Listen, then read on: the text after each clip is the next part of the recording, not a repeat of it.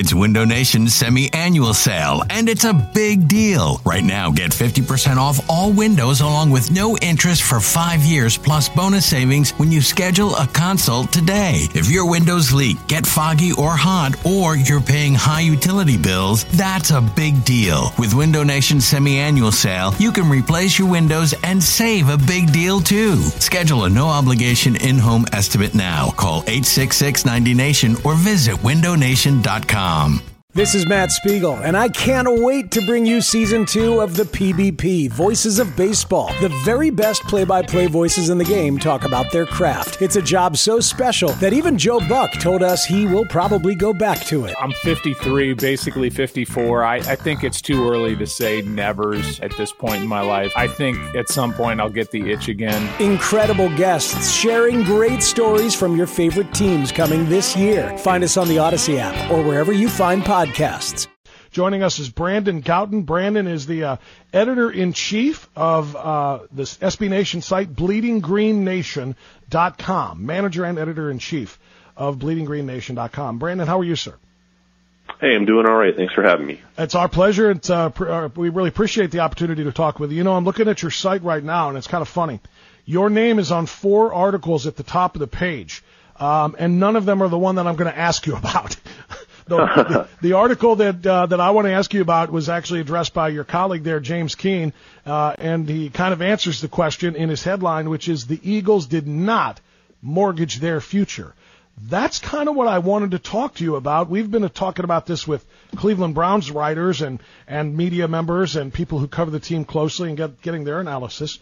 I wanted to see how Philadelphia felt about this, because that's an awful lot of picks in very high positions this year and next year to give up, to move up those 6 spots. And obviously your colleague says, no, this was the right thing to do. What say you, Brandon? I say the Eagles don't really have a future without a quarterback, and, you know, this was the move to get one. If the Eagles just stayed with the status quo, all they have really is Sam Bradford, and I think we've just seen enough of Sam Bradford to know that, you know, he's going to turn 29 in the fall. He's been average at best to this point in his career, and he's had injury issues throughout his career. He's probably not the answer. There's no other really clear path to the answer. The Eagles usually don't pick high in the draft. They've only been in the top 10 twice in the last 16 years or so. So this is an opportunity for them to get into that striking range of a quarterback. It's kind of just the perfect time because they have a new head coach in Doug Peterson and everything. It's kind of just a convenient time to pair the new coach and then the new quarterback and the kind of new GM with Howie Roseman returning and kind of go forward from here. I like that the team is kind of sticking their neck out there, and, you know, this is a big risk. Yeah, you know, there's a lot of draft picks involved, and if it doesn't work out, it could be ugly. But it's also, you know, a move that could work out, and if it does, you know, they'll be set. And if it doesn't, then we'll know who's to blame and who needs to go. You know, it's interesting, Brandon. Everything you just said about getting a quarterback, I agree with. Getting a franchise-level quarterback, because, again, the Browns have just failed so miserably since they came back as an expansion team in '99, and they've tried a number of first-round draft picks, a number of middle-round draft picks. You know, Colt McCoy was a 3, Brady Quinn was a first-rounder, so was Johnny Manziel, so was Brandon Weeden, and nothing has really worked. It's a crapshoot, and history tells us that quarterbacks taken in the first round are pretty much a coin flip to either be stars or busts. So my question to you is, from the Philly perspective, is do you even know who you just traded up to number 2 to get? Or do you think that the Eagles are perfectly fine with Wentz and Goff? They have them 1A and 1B, and hey, whatever the Rams do at number 1, we're fine with what's left. Or do you think they have their eyes really targeted on one guy that they hope that the Rams don't take? I do think they are okay with both, but I do also think they know who they are exactly going to get. I think there have been a lot of reports out there that Goff is going number 1 to L.A., and even, you know, if you don't believe those, it kind of doesn't make sense from a logical standpoint. Los Angeles needs a starter. They're in a new market. I don't think they want to go in there starting Case Keenum. I think they want to go in there with a shiny new toy, and Jared Goff being from Cal and everything. I think that works out great for them. I think the Eagles know that. You know, I think the only reason we don't know that is because the Rams are kind of playing it up, and the NFL doesn't want that to get leaked out because it, you know, makes it more interesting and for TV and ratings and all of that. So I think the Eagles know who they're going to get, and I think it's Carson Wentz because that's a guy who, probably isn't ready to start right away, as much as Goff is, especially so. And that's okay with the Eagles, really, because they have Sam Bradford, they have Chase Daniel, so they have short-term guys. They can really afford to bring in Wentz here and be patient with him, whereas the Rams really don't have that same kind of luxury. Do you think that I read a columnist, and I can't remember what site it was on yesterday about this, actually, that said, I wonder if the Eagles' willingness to give up that boatload of picks, not quite obviously the same treasure haul that the Rams got or the Titans got from the Rams, but that the fact that you guys were willing to do this, or your team was willing to do this, probably for Carson Wentz, might make the Rams look and say, wow, they really, really like this guy. If they're willing to move up and do the same thing that we just did, maybe we should take a closer look at him. Do you think it maybe tightens the gap, if there is one, between Goff and Wentz, perhaps in the Rams' eyes? I can't say it's impossible, but really I think the Eagles don't do this deal and don't be aggressive like this if they don't have a really good sense of what the Rams are going to do. Howie Roseman said he has a really good relationship with Rams GM Les Snead, so I think there's communication there. I think they kind of have an idea of what they're going to do, and I don't see why they would need to screw each other over. I just think that would be unnecessary burning bridges and things like that. I think they have a good understanding of what's going to happen. How many holes are there on the Eagles roster that they're going to have to fill to really be a contender to win a division championship and to become a Super Bowl contender? And the reason I ask that, of course, is when you make this bold move, and I understand your point, as I said before, with quarterbacks, you take them whenever you can get a franchise guy. If you haven't had one in a while, you do it, but you gave up a ton. And if there are a lot of holes to be filled, which the Browns certainly have, and they can use every single one of these picks that they just got from the Eagles to fill some of theirs. But if you got a lot, you don't have a lot of picks to fill them with right now. Yeah, it's going to be integral that the Eagles, really they land some of these late round guys, kind of try to find some gems even in undrafted free agency. They're really going to have to get the most out of the resources that they do have left.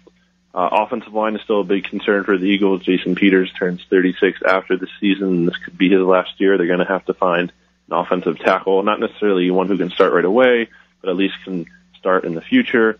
They still need a running back. Ryan Matthews and Darren Sproles really aren't full-time guys that you can count on for the entirety of the season. They could still afford to add talent at wide receiver. Depth on defense is still an issue at certain spots, so there definitely are needs. Again, it's going to come down to really utilizing those late-round picks and things like that and trying to make the most out of what they have. We're talking with Brandon Gowton, who is the manager and editor-in-chief of Bleeding Green Nation, an Eagles website for SBNation.com. And we're talking about the haul. Are you concerned not just about this year's draft, but again, it's a number one next year too, and especially how patient will the Eagles fans be if Sam Bradford is your guy, and as you say, Carson Wentz is a guy that probably could stand to learn a little bit from some time on the sideline, learning from a veteran. But how patient will they be if Bradford struggles and they don't pull the trigger and put Wentz in there and don't want to rush him, and they want to, I know Doug Peterson's got a reputation and his new staff there of being quarterback builders and that sort of thing. How patient if this is a rough year and Wentz is still not starting, and next year you don't get your number one because Cleveland has it, before the fans just start screaming, it's got to be Carson Wentz, and they make life miserable for Sam Bradford. We've seen that here for so many starting quarterbacks who have been placeholders for our young guys. We have no patience in Browns country. Jim and I are both Browns fans, by the way, in Toledo. We have no patience for it. We're screaming Johnny, Brady, Brandon. Well, he started right out of the gate, but you get the point here. Yeah, I think there's a decent amount of patience for Sam Bradford. Not a ton, not enough to the point where obviously people are sure he's going to be the long-term answer or anything like that. But I think he's going to get a long enough leash to show what he can do in a new offense in a year where he's finally coming off an off season where he's not hurt for once like he's been the past couple of years. So I think they're going to give him certainly a fair shake. But then if things go bad, there is going to be pressure and calls for not only Carson Wentz to start, but also Chase Daniel, I'm sure, even just because of him being, having more experience and not being the rookie like Wentz. But yeah, Eagles fans are going to be eager to see the guy, obviously, who they gave up all these draft picks for, and they know who's going to be, or at least is supposed to be, the quarterback of the future. But I think, like I said, Bradford's going to have his fair chance to kind of keep Wentz out of that picture. And, you know, you talk about giving up these future draft picks and still having Bradford around. I think the Eagles are really love for Sam Bradford to play at a decent level enough where they're able to trade him, because he can easily be traded after this season and possibly recoup some of that value that they gave up in this trade. You know, all the national analysts, when they look at these two guys, between Goff and Wentz, are pointing out that, you know, the obvious. You know, North Dakota State is North Dakota State, and you know, the Pac-12 is the Pac-12. How concerned are you about level of competition? Do you think? And I'll be honest with you, before I even let you answer it, I'll kind of half answer it myself too. You know, the Browns, who just traded this pick to the Eagles, did so on the same day that ESPN ran a feature about the day the Browns passed on Ben Roethlisberger at number 6 in that 2004 draft, and what that could have changed in terms of the course of their history, for crying out loud. And they went back and they looked at some of the notes that the Browns had on this, and they felt like there's no way they could take a guy from the MAC, weaker competition there, at number 6 overall. So it's just kind of weird how there's like a symbiosis there. The Browns passed on Roethlisberger because of his talent level, or at least the talent level of his opposition. And now some are saying that maybe that's a reason to pass on Wentz here, at least from the Browns' perspective, because they just don't know how good he's going to be because of where he played. How big of a concern should that be for Eagles fans? It's a big concern. It's also just a concern that he hasn't had a big sample size. He's only attempted 600-something passes. You know, you compare that to Goff, who has over 1,000, and, you know, it's a big difference there. And one of the things I think that kind of maybe not calms you so much, but at least you look at and you're a little bit more encouraged, is that, you know, you see what Wentz was doing at North Dakota State, and he was really in control of that offense, making calls at the line of scrimmage. He was doing some pro-style stuff, so you kind of see the elements in his game there that, you know, he can maybe translate to the NFL easier. And again, I think if this was a situation where you were starting Wentz right away, I think you would be more concerned about that. I think it kind of lessens a little bit because he's going to sit on the bench. He's going to learn behind Bradford and Daniel and Doug Peterson and Frank Reich and John DeFilippo, who used to be in Cleveland. And I think, you know, there's enough time there where I think the adjustment period from a smaller school like that to the NFL won't be as harsh as you're just throwing him to the Wolves right away and you're putting him in there and you're counting on him to save the franchise. I think if you're going to draft a guy like this, I think the patient way is the way to do it. Yeah, but you know what? You as you just pointed out, we're talking with Brandon Gowton of BleedingGreenNation.com, Eagles SB Nation site, about the big trade between the Eagles and the Browns. You said, you know, he's going to be learning behind Bradford, blah, blah, blah. Is he going to be learning behind Bradford? And I asked that only on the basis of your article that you wrote yesterday for your site, which is Sam Bradford very well may ask out of Philadelphia. In fact, you describe it as likely to ask out of Philadelphia because he is hot, as in angry, over the move to bring a first round and a number 2 overall pick quarterback to sit there and compete with him. Yeah, I think there's talk about that. I think, you know, I'm sure Sam Bradford isn't all that happy about the Eagles drafting Carson Wentz. I mean, why should he be? You know, this is a guy who is out to take his job clearly, and a guy who doesn't really help him as much as the Eagles drafting an offensive lineman or a wide receiver or a running back might have helped him out. And, you know, so I totally see why he would be upset. But at the same time, you know, Sam Bradford has to realize it's kind of his fault. I mean, he hasn't played well enough to prove that he's the franchise guy. So the Eagles are obviously feeling like they need to look elsewhere. But I do think Bradford is the starter for this year. Doug Peterson is publicly committed to him. Howie Roseman clearly stated that in his press conference right after the Eagles and Browns made the trade on Wednesday. He said, you know, let me make this clear. Sam Bradford is the starter. Trading him would be $11 million in dead money for the Eagles. That's just, I think, way too much just to take that cap hit since they already re-signed him earlier this offseason. Again, I think it comes back to trying to move him next offseason and trying to get a draft pick that kind of offsets some of what the Eagles gave up this year. Brandon Gowton is our guest. BleedingGreenNation.com, a part of SB Nation on the Bob France Afternoon Extravaganza. Accompanied, of course, as always, by Jim Cushlan. Cush, go ahead. You know, when I keep thinking about this trade for these last couple days, Brandon, you know, there had been rumors for a little while now, especially involved on the Brown side, and some of the teams in Philly did come up as one of them talking to him. But with all the talk of specifically on a quarterback, I gotta believe that the front office went into, we have to make this move kind of mode when that Rams-Titans deal for number one, which was only about a week and a half before this one ended up going down. How much of that would you say that's true in terms of they were thinking about, they were talking to the Browns, so once that Rams-Titans deal goes down, I get the impression that Philly is thinking to themselves, all right, we have to find a way to make this happen to get number two. Do you think that's accurate? I do, because I think, there were some reports out there that the Eagles tried to get up to as high as number one. I think it was reported that they finished second to the Rams. Obviously, I think what hurt the Eagles is that they didn't have a second-round pick this year because of the Sam Bradford trade last year. So I think that's kind of why Los Angeles was able to beat them out. And I also think the Rams, like I said, were just more desperate because they're in a new market and everything. They really wanted the brand value and all of that of the number one pick and having the NFL's full attention on draft night and things like that.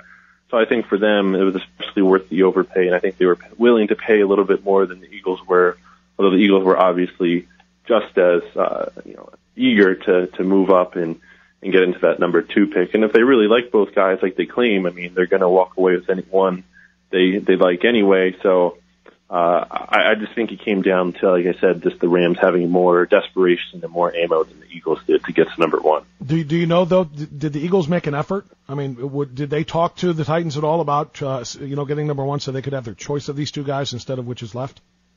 Oh, I definitely believe they did. I think they were aggressive, and I think it just came down to not having enough. And there were even reports earlier in the offseason about how the Eagles tried to move to 3. So there's been talk pretty much all offseason about how they've tried to move up. And they might have moved up to number 8, which is where they were after trading with the Dolphins and where they were just right before trading with the Browns, obviously. Maybe thinking, maybe one of the guys would fall there at the time. But as they're getting closer to the draft, realizing that's not going to be good enough to get one of the top two, probably that they need to get ahead of the Cowboys there at number 4 with Tony Romo turning 36 this week. So I think, there was pressure on them to definitely get up high.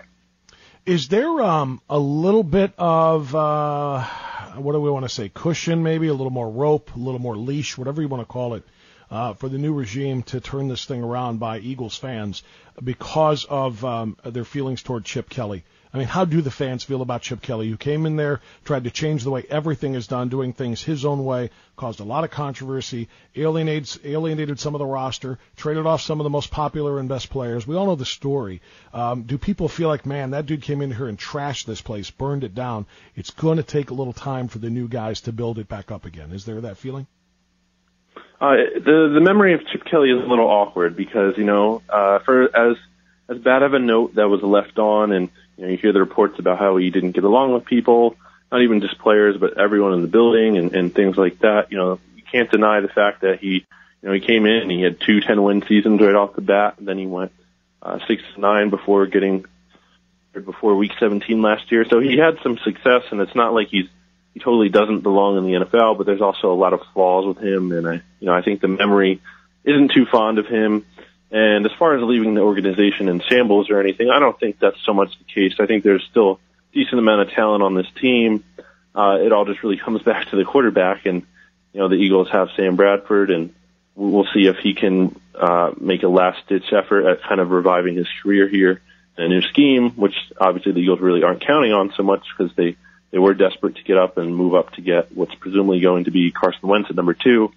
So it kind of comes down to, for this new regime, how Carson Wentz's career plays out. And like I said, if he's the franchise quarterback, I mean, this regime is going to look like they're going to look very smart and they're going to be here for a long time. But if not, they're going to be out the door because it's really all on them. So Chip Kelly isn't like public enemy number 1 there then, huh? In Philadelphia. Or let me ask it another way. Let me ask it another way. Who is who was cheered louder for leaving, Chip Kelly or Sam Hinkie? I would easily Chip Kelly. I think, Sam Hinkie had a lot more supporters, believe it or not, even though the Sixers are bad, because I think people bought into the idea of Sam Hinkie's vision still, even though things weren't so good, whereas Chip Kelly had been, his vision it just wasn't playing out. Where Sam Hinkie was people were willing to be more patient. The Eagles was a different situation where they had early success, and then it kind of just trended downhill from there. How, and I know we're off the topic here, and you write for an Eagles SB Nation site for Bleeding Green Nation, but you've intrigued me on this Sam Hinkie answer, the 76ers boss, the architect of what we affectionately, and by affectionately I mean disgustedly, know as the process. It failed so miserably. I mean. Oh, I don't know if it failed. I don't think we can say it failed. How is it? They still have a lot of assets. They have 4 first-round picks potentially this year. I'm a big believer in Joel Embiid. If you're not, and if you think he's never going to play, that's fine. I get it. He has injury concerns, but I think he's especially a true talent. I know you guys are a little bit more spoiled there in Cleveland, or at least being closer to Cleveland with basketball and things like that. But I think, if you're looking at this from the perspective of a Sixers fan, and I do write about the Sixers too. Okay.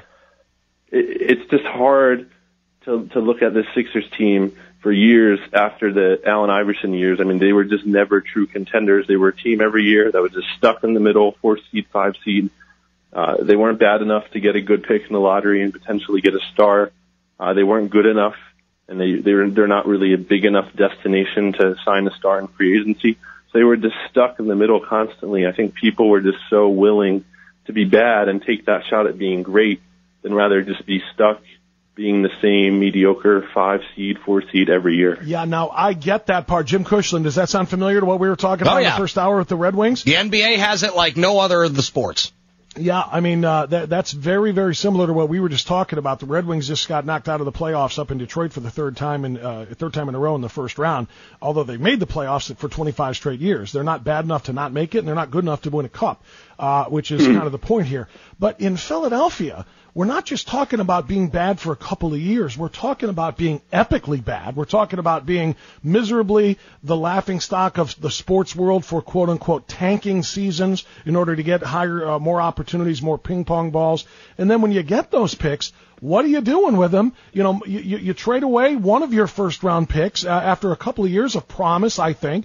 You get Nerlens Noel, who doesn't play his first year. You get a very similar type of big man in Embiid, who doesn't play his first year. You get Okafor, who's very good, but now you got 3 bigs to play kind of the same positions, and it's still nowhere near being complete. So I'm just looking at this and saying, maybe in theory, Hinkie's vision was an interesting one, or a positive one, or a possibility, but in practice, the decisions that have been made with those picks, and one of them not even here anymore, and the sucking just continues for so long with these epically bad teams. I just wonder how much more a 76ers fan can really take.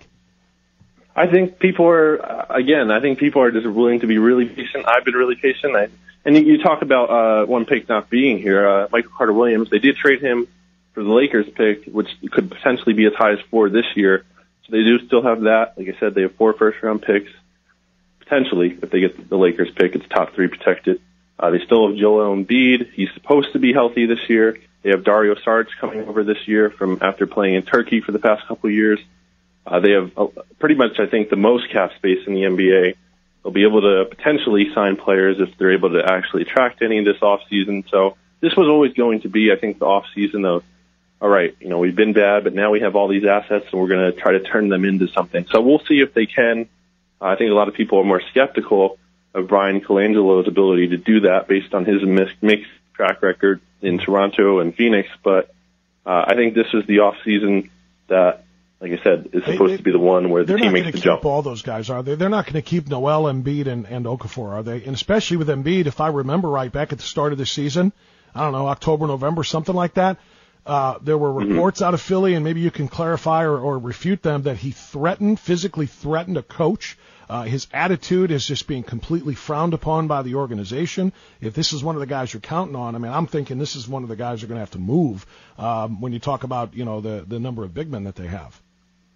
I think it's been a frustrating time for Joel Embiid. I don't think they're going to move him because I think he is the most talented, and I think he has the best potential to be the player that really moves the needle for the franchise. But things have been really hard for Joel Embiid. He's had these injuries. His brother passed away right after he came into the NBA. It's kind of been a really rough situation for him in Philly, having all that pressure, being the high draft pick, and not being able to get onto the court.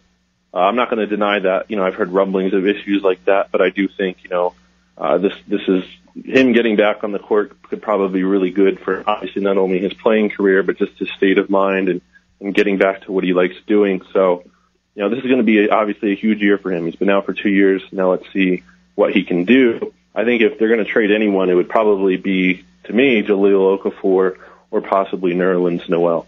Real quick, Brandon, because I love this subject, even though we brought you on to talk the Eagles side of things. You did say you do some writing for the Sixers stuff too. Mm-hmm. How much of the quote-unquote process, though, because I've been wondering this ever since towards the end of the season when they get rid of Hinkie and bring in some of these other guys, and we're bringing some of them in earlier, how much of the quote-unquote process, though, is going to change because the Sixers have made some of those changes? Because whether you think it's worked or not, it's clear based on what they've done this season and the possible amount of 4 first-round picks that you're talking about, that it would still be coming into this draft in this offseason. So how much of the front office change is going to affect the whole idea? Or is there any potential that they're going to scrap it and go to something else, or what? Well, that's a great question. I think that's why a lot of people were upset that Sam Hinkie is gone, because I think, people figured even if you're not crazy about Sam Hinkie, I think people wanted to see him carry his vision through, as opposed to just bringing in a new guy all of a sudden and then kind of like we don't know what he's going to do and what his plan is versus what Sam Hinkie's plan is. We all knew what Sam Hinkie's plan was and how he was going to probably use this offseason to make the jump. But it seems like the Sixers want to get back to winning, and hopefully it's not to the spot where we're talking about 4 seed, 5 seed every year. The hope here is that Hinkie has built up enough assets that Brian Colangelo can come in here. Obviously, hopefully the Sixers win the lottery too. I mean, things like that help out. And, hopefully get some luck and you're able to take all those pieces and move forward this off season, definitely trying to improve. Definitely a big difference from the past couple of years when it's just been blatant tanking. Yeah, last thing, and we'll let it go here at this, and we really appreciate the time, of course. We're talking to Brandon Gowton of Bleeding Green Nation on SB Nation, which is, of course, an Eagle site, but we're talking about the 76ers. This is the only thing the problem I have with this. You look at all these number 1 picks that they've stockpiled, and you've turned them into the guys that we just mentioned, 3 big guys. You're saying you could have 4 first-round picks now. One of them is protected in the top 3, and all of that stuff is fine, but it sounds like what you'd be building is a Kentucky freshman team. A Kentucky team of all freshmen. You got to find a way to guide them toward how to becoming NBA players all at the same time. And you don't have any veteran leadership. At Kentucky, they can be one and done, and now there's somebody else's problem. Here, you're going to have to try to find a whole bunch of young guys, all of them top picks, first-round picks, who think they're the man. The ball's got to be coming to me. I was a first-round pick. Well, so was I. Yeah, well, so was I. How come I'm not getting minutes? How come Okafor's getting more than me, says Embiid? How come he's getting more than me, says Okafor?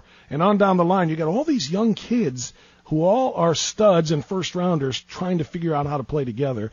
The coach is going to be key to this, and somebody to manage egos and somebody to be a veteran. Is there any plan to find those kinds of guys to bring a whole bunch of little kindergartners in NBA parlance anyway along?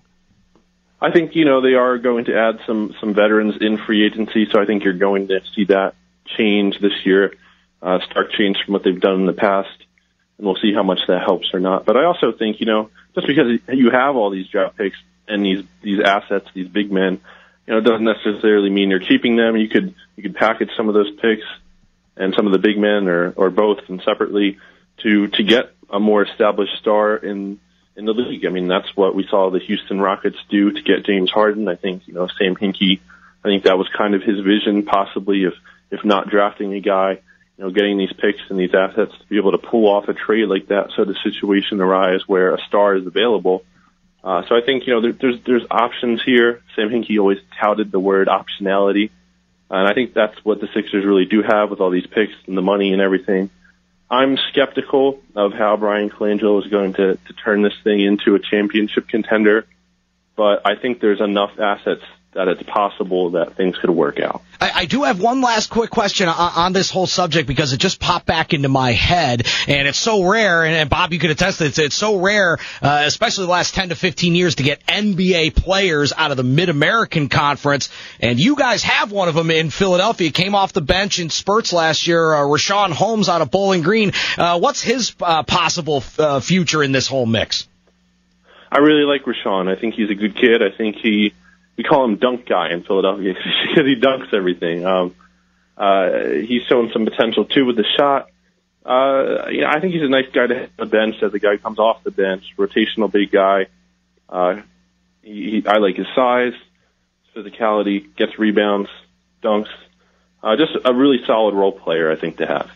All right, really good stuff. Hey, Brandon, you went overtime with us, in fact, into 2 sports, so we really appreciate that. Best of luck and continued success to you with the website. You're the manager and editor-in-chief of Bleeding Green Nation and SB.com and SB Nation website, so people check that out if you're interested in following the Eagles. And you know what? We're going to be watching, like I said, that ESPN feature on Ben Roethlisberger's career after the Browns passed on him to take Kellen Winslow, by the way, back in that 2004 draft, is a day they have rued and will continue to as he continues his Hall of Fame career. If Carson Wentz is a stud in Philadelphia and the Browns continue to struggle in their malaise because they still don't have a franchise quarterback, we're going to look back on that day, the day that trade was made, with just as much disgust and what's the other word that I'm looking for here? As much regret. That's the word I'm looking for here. As we did the Roethlisberger thing. So thanks so much. We'll continue to chronicle things on your website, and we appreciate your time. Hey, thanks for having me. Take it easy. You got it.